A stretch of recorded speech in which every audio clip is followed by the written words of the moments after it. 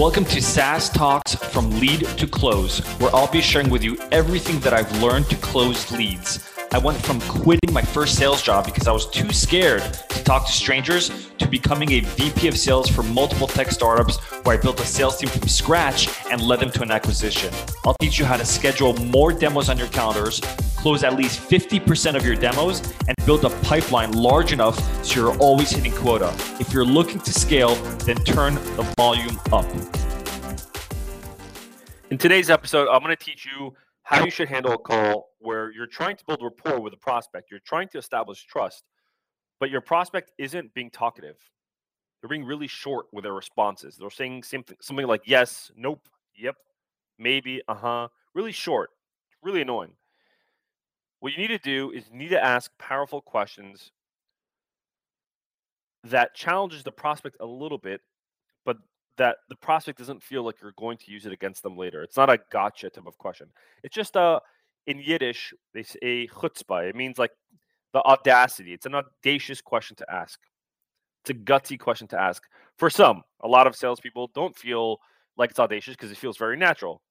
But let's take this lesson and put it into practicality. So you're on a call with the prospect. Prospect responds really short. Nope. Yep. Or something like that, right? What you can say is, it doesn't seem like this is such an issue from what it sounds like, prospect. I'll repeat that again. That doesn't seem like such an issue from what it sounds like. When you say that, if it's an issue, the prospect will tell you why it's an issue. If it's not an issue, they'll say something like, no, it's not something we're dealing with. But what I'm trying to do here is I'm trying to use the prospect's tonality and short responses as a way to, as Chris Voss talks about, label, sharing what I'm feeling from the prospect's response. That's why I like to use something like, it sounds like this may not be such an issue for you. I'm making an assumption there based on the prospect's response. And that is a way where you can get the prospect to talk a little bit more. Again, there is going to be a situation where the prospect is going to say, nope, it's not an issue. You'll have that. But the idea behind all these sales lessons is that you can eliminate a lot of these situations more often. And let's just say 100, out of 0 to 100, instead of it happening 99% of the time, it's going to happen maybe 70% of the time.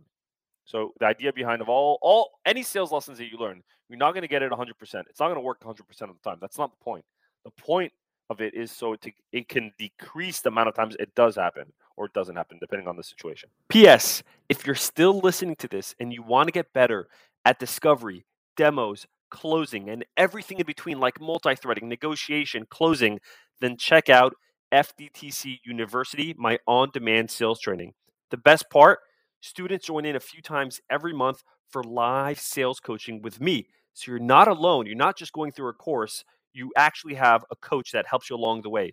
So if you feel like you're leaving money on the table and you want to level up your sales game, then check out the link to join FDTC University in the description below or visit demotoclose.com. Thanks for listening to today's episode. If you found this relevant or practical at all, then please share this episode. Until next time, I'm your host, Mor Asulin.